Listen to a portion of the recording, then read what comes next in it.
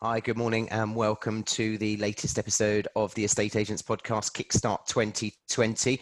I'm joined as ever by Stephen Brown and Luke St. Clair. Morning, boys. Good morning. Good morning. How are we? How's the week been? All good. Very busy. It is, Yeah. Isn't it? And that leads us nicely into today's topic. We're recording just between ourselves this morning, and it's really sparked from a blog that was released by Sam Hunter and the guys at Home Search about getting the most from your team.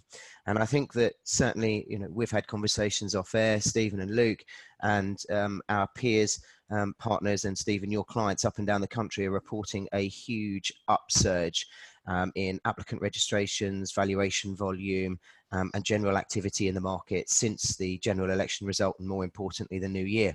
I know that you're finding the same, Luke. Yeah, definitely. Definitely seems to be renewed interest in house purchases. So from people that have maybe been sitting on the fence thinking, do I, don't I? Maybe the parents have been helping them to be a bit cautious, maybe the older generation and uncertainty. But no, our mortgage advisor has never been busier.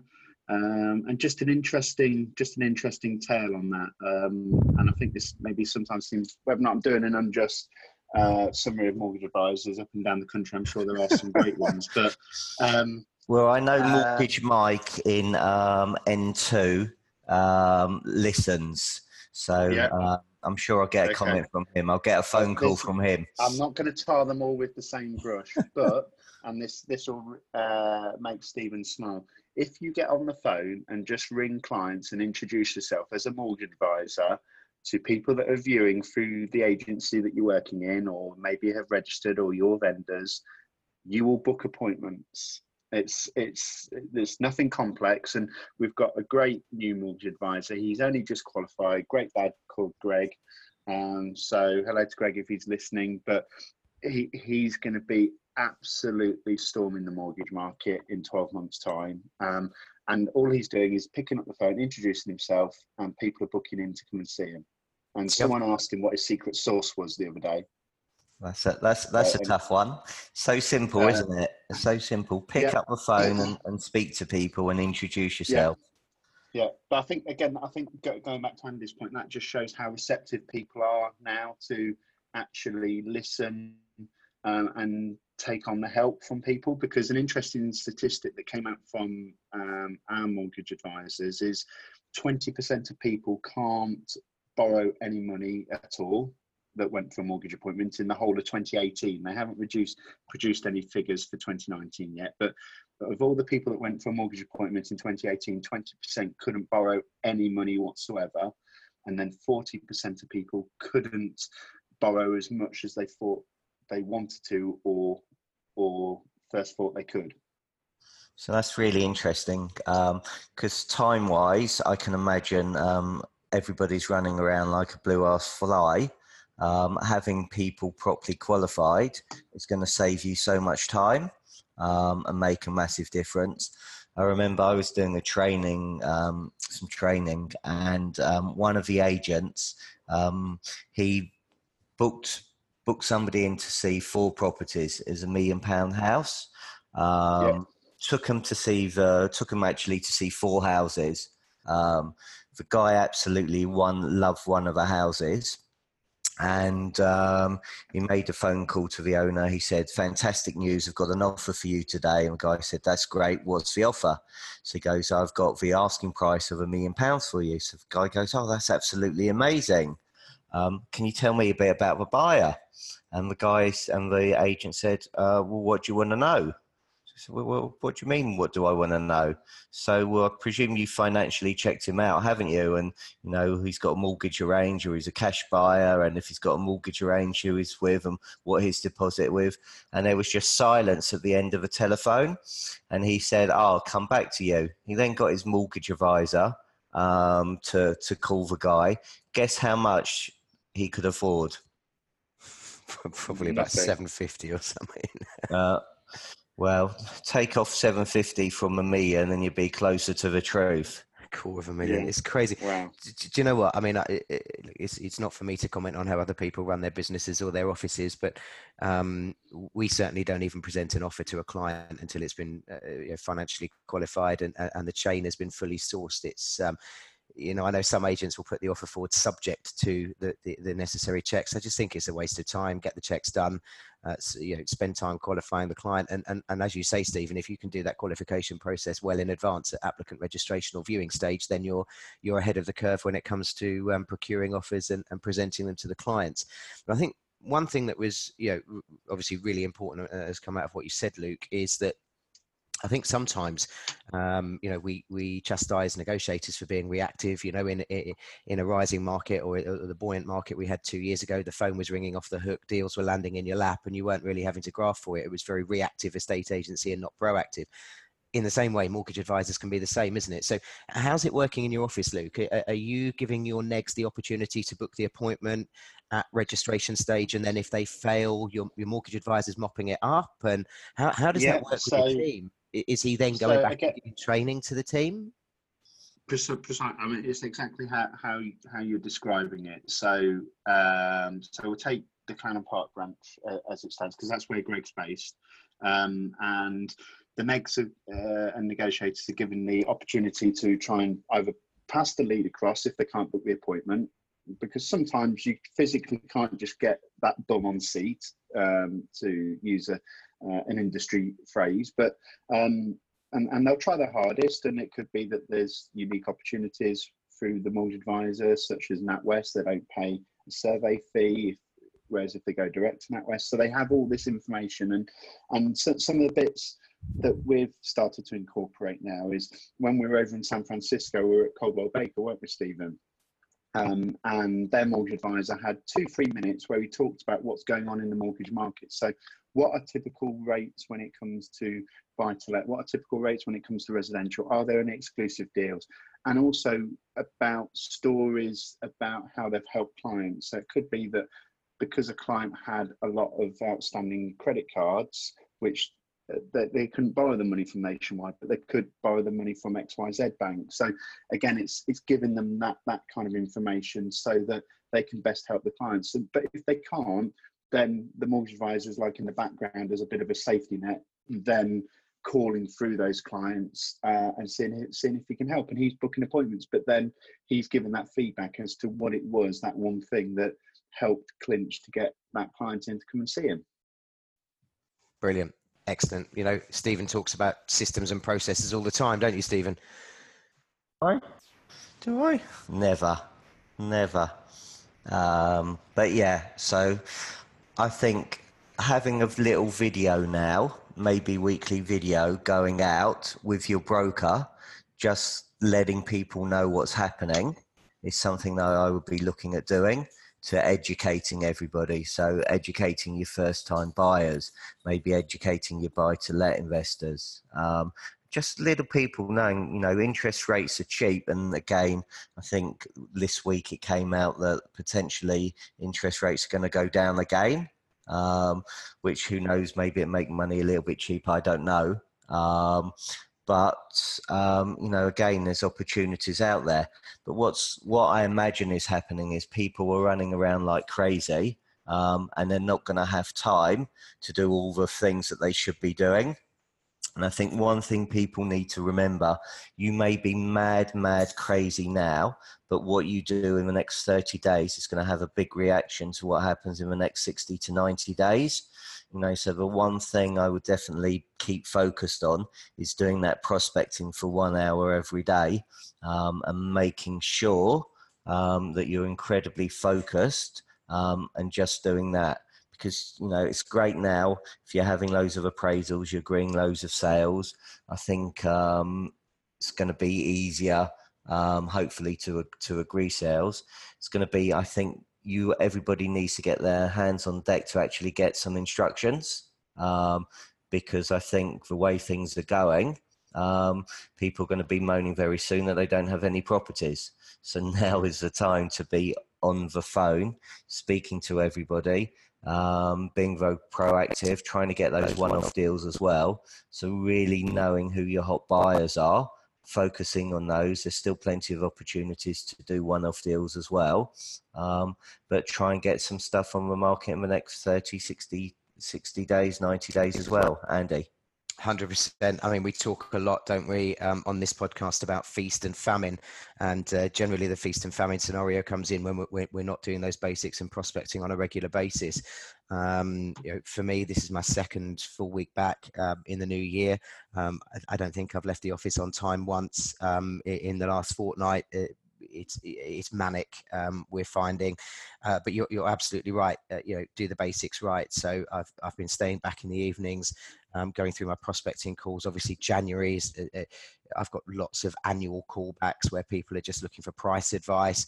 They're getting the home search report. I'm seeing in the evenings when I get my report through how many times they're being opened, and then it's generating additional conversations for the following day. But it's absolutely critical. And I think one of the things that Sam mentioned in the blog that he did was to allow your staff the flexibility, to make those calls and do it on their own terms, as long as you can see the productivity is there. I think one of the things that might worry some of the old school managers, Luke, I know you're incredibly progressive in the way that you manage your team, is to give them that freedom and that flexibility, because they'll know their clients, they'll know the best time to call them. And if that means, giving them the flexibility, diary permitting, to come in at 10 o'clock and stay until 7 o'clock one evening to do a phone out, then surely that's something that we should encourage, isn't it, Luke? Massive, providing it works with the business, then yeah, 100%. Because if that allows, I don't know, let's say for example, if that allows someone to take their child to school that wouldn't normally be able to take their child to school, and it means they've got to pack them off to the childminder or something, then those moments mean a lot. I always look back, and I didn't get the opportunity to take Jack to school very often, but those moments when you did take him to school, or when you could pick him up from school, were great. And even if it's going in a little bit later because, I don't know, the school has got a bit of a school fair, or they've got a play, or just spending a few extra moments in the morning, just have a bit of breakfast with them rather than rushing around, and people will come to appreciate that, and that's where you will get the loyalty from colleagues, and you develop a bit more of a family, because we spend probably more time at work than what we do actually with our own partners and families back at home, apart from sleeping, obviously. So what was really interesting, Luke, is you geared up most probably over the last 6 months to be fully staffed, whereas a lot of people were sitting on the fence waiting to see what happens. And what I'm hearing is in the job market now is there's a big shortage of quality candidates, and people are going crazy at the moment. They're all recruiting, from what I've been told, and everybody's gazumping everybody else because they want to get people in now. So you're not wrong. I've had 6 phone calls. I probably had 6 phone calls in the entire of last year. People that were possibly looking to recruit me into to their businesses and discuss opportunities with me. I've had 6 phone calls so far in 2020, and I think that you're absolutely right. There is a huge shortage out there of good quality, and of course, Luke, it's because of people like you who are gearing up your business 6 months ago, to plan for this, that this situation has arisen. So we'll all be tapping up your staff soon, Luke. Well, if you listen back to the previous Kickstarts, Mike Day made reference to it, Ian White made reference to it, where it's those agents that have cut it right to the bone that will then be or can't react because they're so stressed out, they're so understaffed, that they're the ones that they're good agents, but they're perhaps the ones that are maybe going to struggle. Because they can't then cope with the influx of an extra 20% valuation inquiries. They then can't handle that in the right way, so their standards start to slip.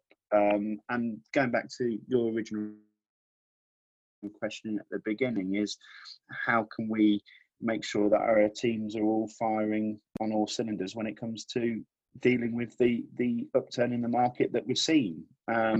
And a lot of that comes to making use of that morning meeting, first thing in the morning or last thing at night or partway through the day, is just taking that 20 minutes, half an hour to make sure that everyone's goals and visions are aligned with each other. Yeah, I think it's important to have that focus. And, you know, while we're talking about staff, Luke, I know that the one thing you touched on it a moment ago, one thing that you are a big advocate of is it's not all, you know, not all staff are coin operated. They're you know, the incentive for them to work and deliver is not always financial. Like you said, it can be that late start, that early finish, the opportunity to nip out to go to the school fair or the assembly or the birthday assembly or whatever. And I think that's, you know, it's incredibly important for managers, leaders, business owners to understand what makes their, you know, staff tick and allow them that flexibility and empower them with that level of trust to get the job done. Because, you know, we're in that kind of honeymoon period now, aren't we, where it seems to be coming all very, very easily, but we know that in 6 months' time the market reaction to that from a consumer perspective is going to be, well, houses are selling themselves, why should I pay you X% when Bodgett and Scarpa down the road will do it for that? And of course, if we're having those meaningful conversations, if we're having those early conversations, building that rapport, as Stephen says, generating and harvesting our 90-day business over the next 30 days, then, you know, the fee's not going to be objection because the trust will already be there and already be built up. So I think that's really important, isn't it? Yeah, 100%. And also, just think about those things that you can be doing with your teams outside of the work environment, and because it isn't all about selling houses, it is about building that team kind of spirit, that team ethos. And if that's a community event, so Sasha Martins, she did the litter pick, get involved in a community litter pick. And brilliant, they all met outside her office, didn't they? And which is great, because it's part of the community that you're in. And if that community starts looking better because there's less Coke cans, obviously other soft drinks available, and crisp packets and all of those kind of things, then everyone starts to feel better about it. And that's the environment that we work and live in. But we did our company meeting yesterday. We do it once a month. We got everyone to give them an update on the figures for 2019 as to how we did, but also we've got a diary of community events, the next one being the 8th of March, which is a swim marathon, and we're hoping, last year we put one team in, a team of 4. This year we're hoping to put in 3 teams, a total of 13 people, to raise money for about half a dozen local charities. 30% of it goes overseas to Zambia, and 10% is for emergency aid relief. But it's all good fun as well. It's about raising money, but then it's good fun and the whole team building. So think about those kind of things that you can be doing in your local community to help the community, but also build the team spirit. Brilliant advice as always, Luke. And in closing, what I'd like to say from a manager's perspective and to all those business owners is, don't forget that simple act of kindness, that thank you. It's 2 words, very short, very small, but the effort and the reward, you can see it in your staff's face. You know, when you can see them putting in that additional effort, when they're going the extra mile, when you know that things are tough and they're stretched, don't forget to A, acknowledge, and B, appreciate what they're doing. I think that goes a hell of a long way with anybody in any walk of life, not just in business, but, you know, when somebody opens the door for you to enter a store, or you know, or can see you're in a hurry and allows you to jump them in the queue when you've only got one thing and they've got a week's worth of shopping. It's just that, you know, attitude of gratitude. Tom Panos talks about it all the time, and I think that sometimes when we get stretched, and I'm probably as guilty as anybody in the office, the pressure's on. Just taking 2 seconds out of your day to say, you know, well done, Catherine. I really appreciate what you've done. Thank you for that. It was an outstanding effort. What do you think, Steve? I just take it one step further. If somebody does something absolutely exceptional, I send a thank you card to their home, just to say thanks very much. I think what you did was exceptional. You know, you went beyond the call of duty, you went the extra mile, you did this, you did that. And, you know, those little things make a massive difference. You know, we don't receive a lot of posts these days, and then to get something handwritten that's personal from your boss, from your manager, to say, you know, thank you for a job well done. I think it sends incredibly powerful message, and also it's a lovely thing to do. Always a brilliant supporter of the written word. I know that we receive in your mastermind group, Stephen, cards from you on a regular basis, and I know that that makes us feel incredibly appreciative. So great advice as always. Guys, thanks for listening to the latest episode of the Estate Agents podcast. Myself, Stephen and Luke will be joining you again soon with more special guests to kickstart your 2020. Don't forget, if you like the show, like what you're hearing, please refer and recommend us to industry peers, family and friends. We really appreciate your time and attention. Thanks for listening.